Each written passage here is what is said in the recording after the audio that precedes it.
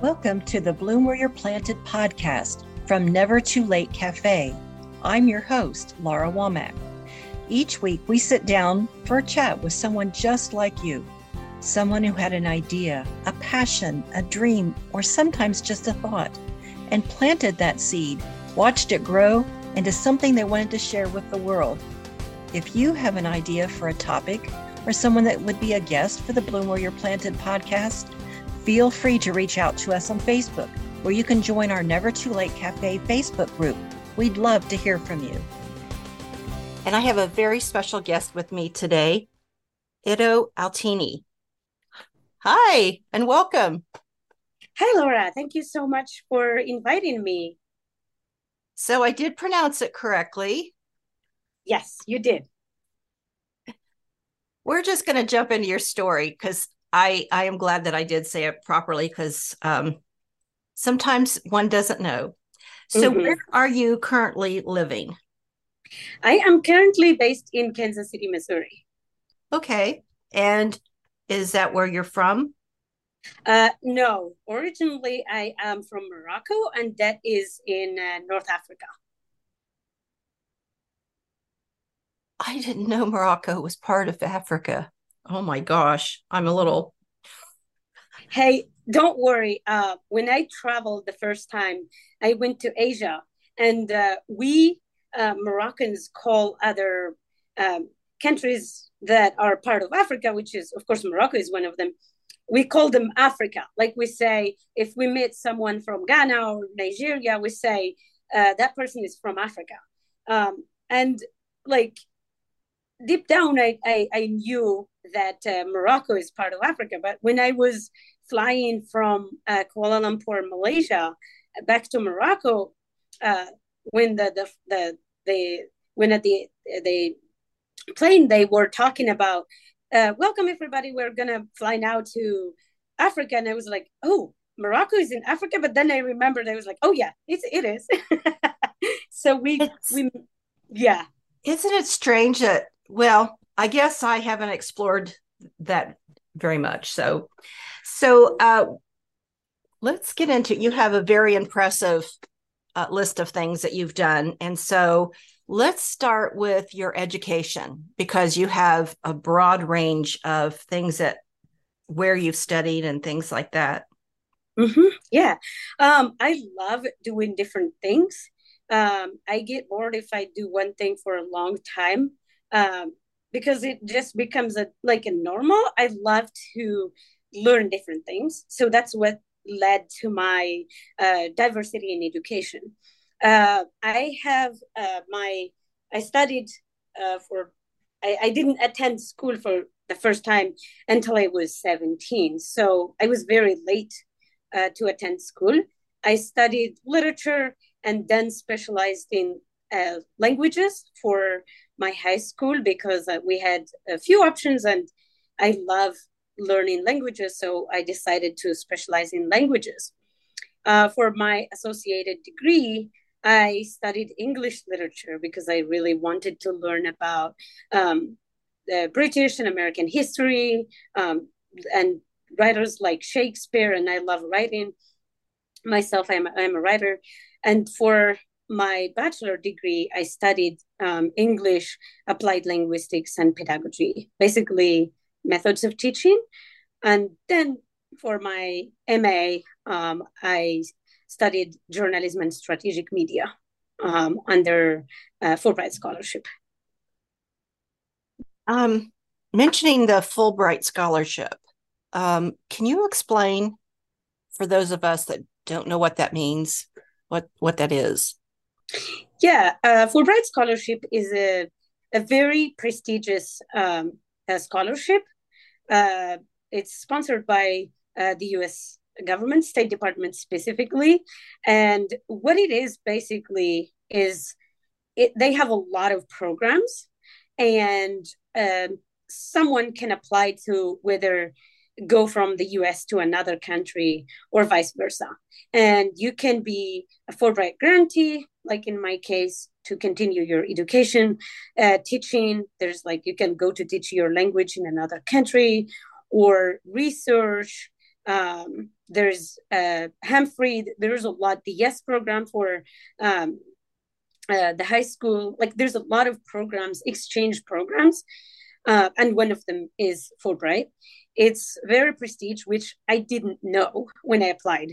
I was not um, back in Morocco. I didn't have access to technology. As a result, I couldn't, do research online and learn about Fulbright. I learned about it the traditional way through a referral from a taxi driver, and the people there just like welcomed me with open arms and valued me as a human, normal human being, and told me if I uh, took exam, did good at my TOEFL and GRE, as well as my university, get my degree, I can apply to Fulbright. So I was working towards that while being totally ignorant about what the program is, how prestigious it is. And this program is actually very old. It was founded by J. William Fulbright, who was a U.S. senator, studied in Arkansas at the University of Arkansas, where I studied as a Fulbright scholar. It was very, very good for me to walk where he walked and study where he studied. I had the pleasure of meeting some of his extended family. And basically, he founded it after he went abroad to study. And the mission of the program is to spread peace through education. And he founded it to do just that. And when people go from one country to another, not only to do research but also like contribute to cultural understanding, peace through education, and just basically trying to do good in the world and trying to make the world a better place. Mm. Yeah. So you talked about writing. Are there particular topics that you like to write on? I write about a lot of things, not much about science because I just didn't study science. But I write profiles, essays, op-eds, and newsletters. I am also working on a nonfiction novel as well as my memoir titled Blindness is the Light of My Life. And I'm with my memoir now doing final touches, and I'm hoping to publish it sometime soon. Wow. Yeah. So we did chat briefly before we started to record our interview today, and you had mentioned languages. I know that you said that you had studied languages. Can you go a little further on how diverse you are on languages? Yeah. So a little bit about me. Of course, I don't think that's the reason I love and enjoy learning languages. But basically, I grew up in different parts of Morocco where even though like the dialects spoken are closer, but not much. So I moved a lot because both of my parents died. So I moved between family members, and I was born and learned the first language I learned to speak was Tamazight, which is a native Moroccan, one of the languages of native Moroccans. And then I learned Darija, which is an Arabic dialect of that Moroccan that we speak in Morocco, and then French, and then other three uh, Amazigh or Berber languages, and other dialects from all the parts of the Arab world, Standard Arabic, and the last one I learned is English. And my love to English is like really really strong. I love the English language, and the first time I heard it was when I don't know if they were missionaries because I didn't speak the language, but Americans or other foreigners from other country who spoke English visited one of the parts of the country where I was at the time, and I called it American. I didn't understand that it's called English. And I said, I really want to learn this language. And at the time, I wasn't even going to school. I didn't know how to learn it or what was required for me to learn the language. But when I started school, as I said earlier, for the first time at the age of 17, uh, to me, that was like someone who was deprived of everything for a long time. And then you give it to them and they just take all of it in. And that's how I took all my education. I learned Braille, which is a method that blind people use to read and write in one day. I learned standard Arabic in a few weeks and French, and the other languages I just picked as I go, just by listening to things. And with English, I really I had a dream to uh, come to the U.S., go to Miami Beach, work for the UN, and study in the U.S. So those dreams were, uh, I guess, the strongest motivation that pushed me to do whatever I could to learn English. Um, and I was when I like as I said, my parents died and my family abandoned me. I was homeless for 6 years, and those dreams were very uh, emotionally supported me, and also psychologically. And my imagination went beyond what I wouldn't say my eyes could see because I am blind, but went beyond what my uh, feet or hands could feel or touch. My imagination took me to the headquarters of the UN, Miami Beach, the warmth of it when I was sleeping in the snow and struggling and fighting and was struggling financially because I didn't have much support. So I was all my brain and my hope and my future was attached to everything that required the English language. And when we were in high school, we had English as a subject, and I made it my almost full time. I also met an American couple who helped me attend the American Language Center, where students or anyone who wanted to improve their English, people who, for example, have family in the US and wanted to immigrate or come and visit, or, for example, if someone wanted to teach English.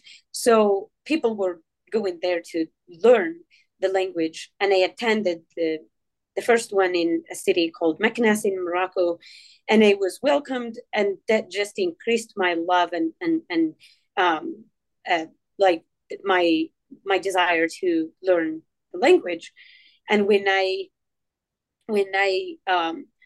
graduated high school, I did great in my the 12th grade high school exam, and I went to the university where I studied English and applied to the Fulbright. And of course, since then, like I've read a lot of literature, and now I can write in other languages, but I mainly write in English. I think in English.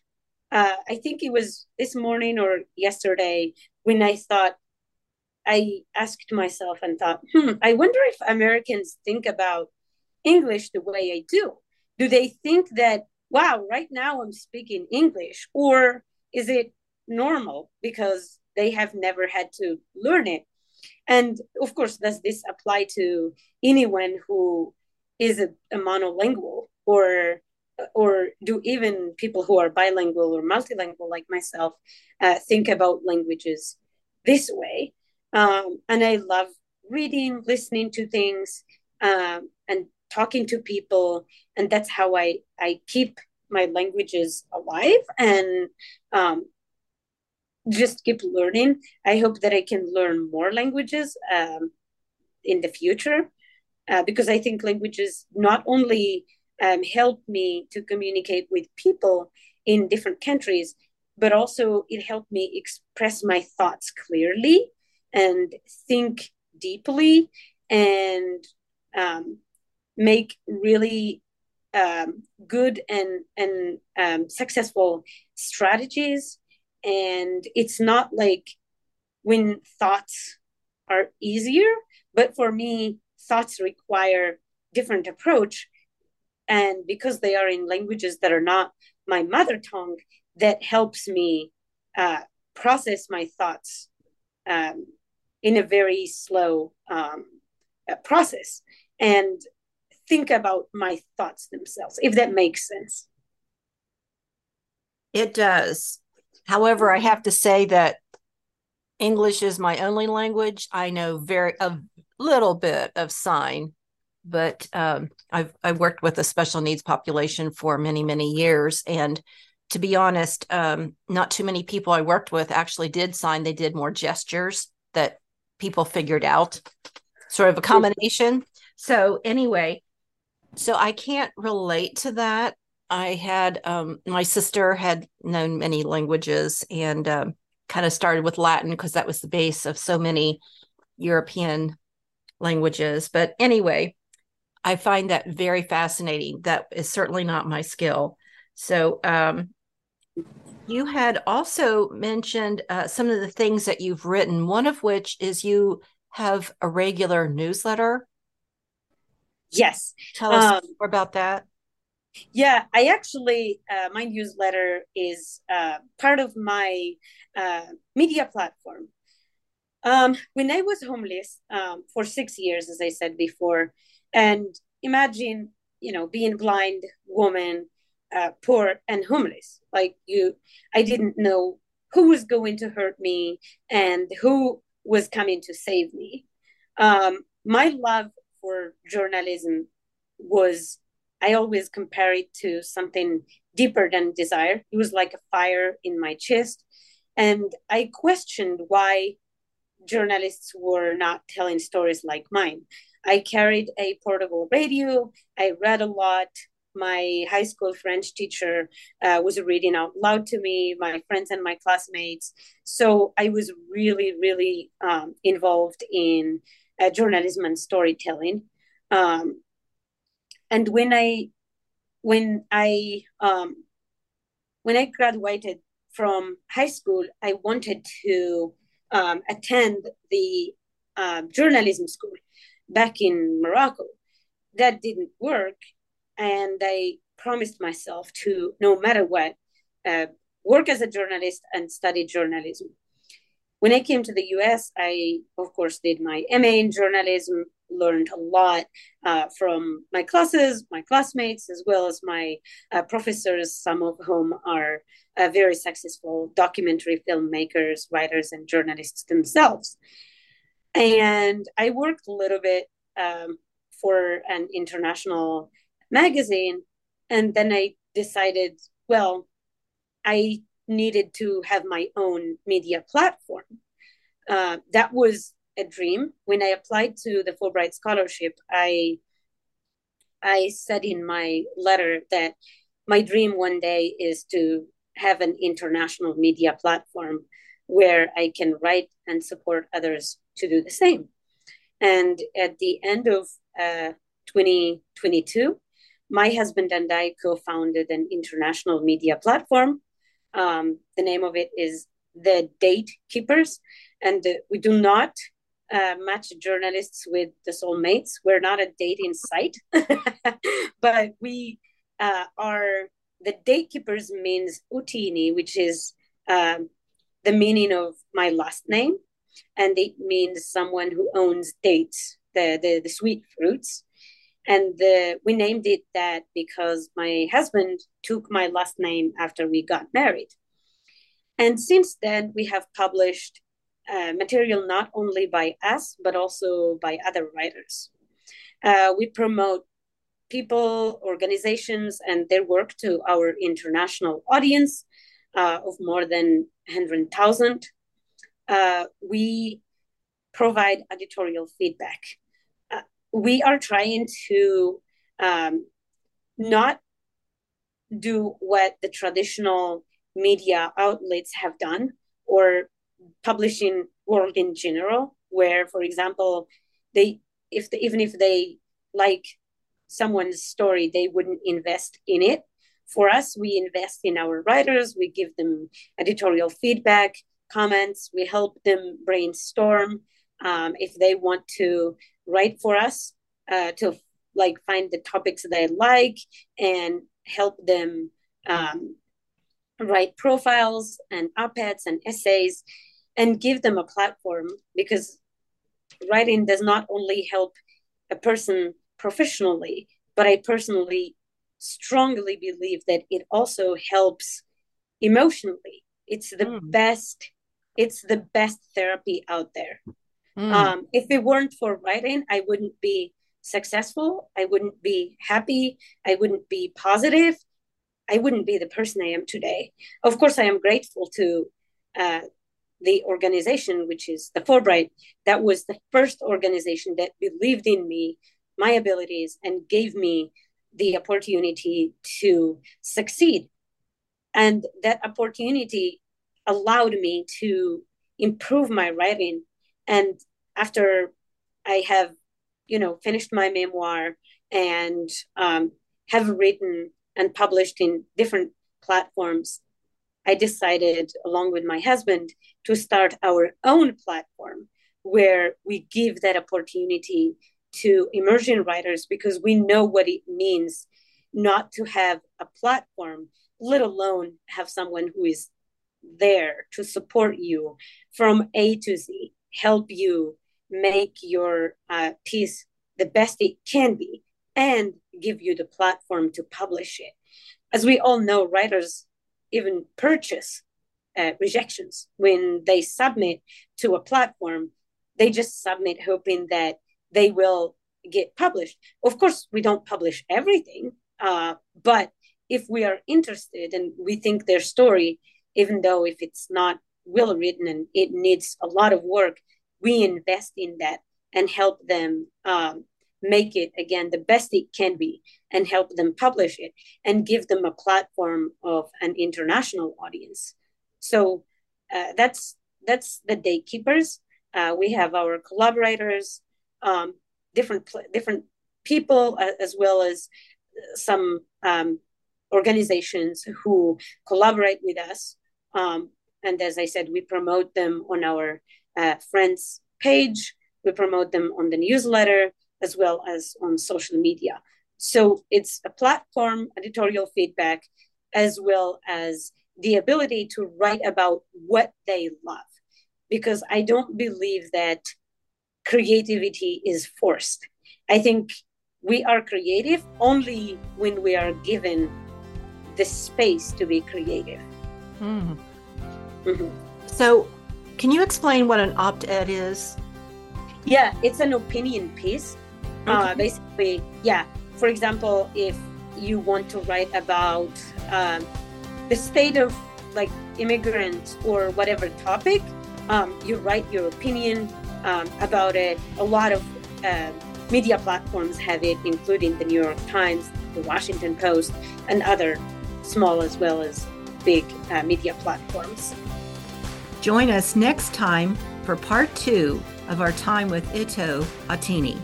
So as our time comes to a close, remember to keep creating, keep sharing, and keep supporting each other. And remember to bloom where you're planted. Bye for now.